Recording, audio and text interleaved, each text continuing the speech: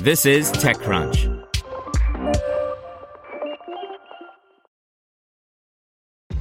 This episode is brought to you by ShipStation. You know, folks, I'm all about working smarter, not harder. Running a successful e-commerce business can be really convoluted, and honestly, you have enough going on, so I want to introduce you guys to ShipStation.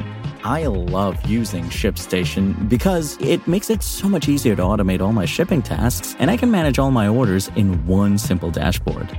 Work less and ship more with ShipStation, the innovative tool that helps turn your shipping challenges into opportunities for growth. Go to ShipStation.com and use code TechNews to sign up for your free 60-day trial. That's ShipStation.com, code TechNews. You're listening to the Daily Crunch. Today's story is brought to you by Deloitte, helping companies seize their moment. Deloitte's IPO execution services help companies prepare for their IPO.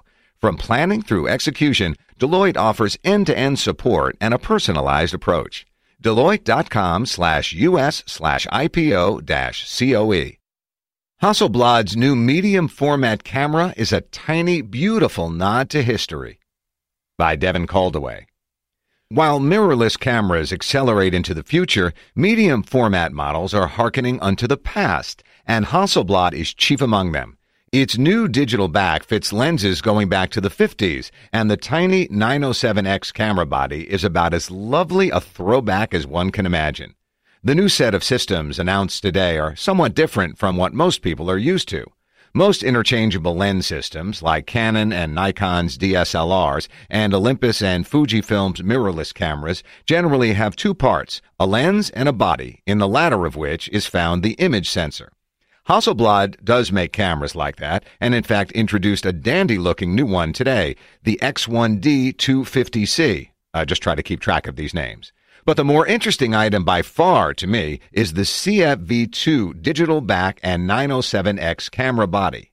Unlike a traditional DSLR, digital backs are essentially just giant sensors. They fit where the medium format film would have gone and collect light in its place.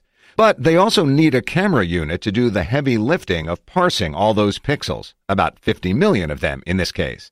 What's nice about this is that you can attach a modern back and camera unit to a lens decades old. You could also attach a modern one, but why?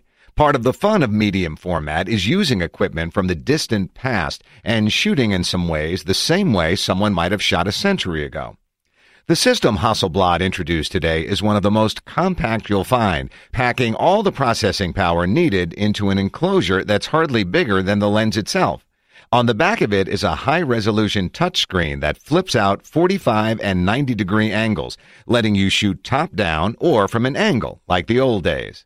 It may seem a mere nostalgia bid, but it's an interesting way to shoot and is more focused on careful composition than spontaneous captures. And brother, is it handsome. Pricing and availability are to be announced, but this won't be cheap. Think in the $4,000 to $6,000 range for the two pieces. I'll probably never own one, but I'm satisfied to know that there's a shooting experience out there that emulates the old medium format style so closely, and not just superficially. It's a lovely piece of hardware, and if Hasselblad's record is any indication, it'll take lovely photos.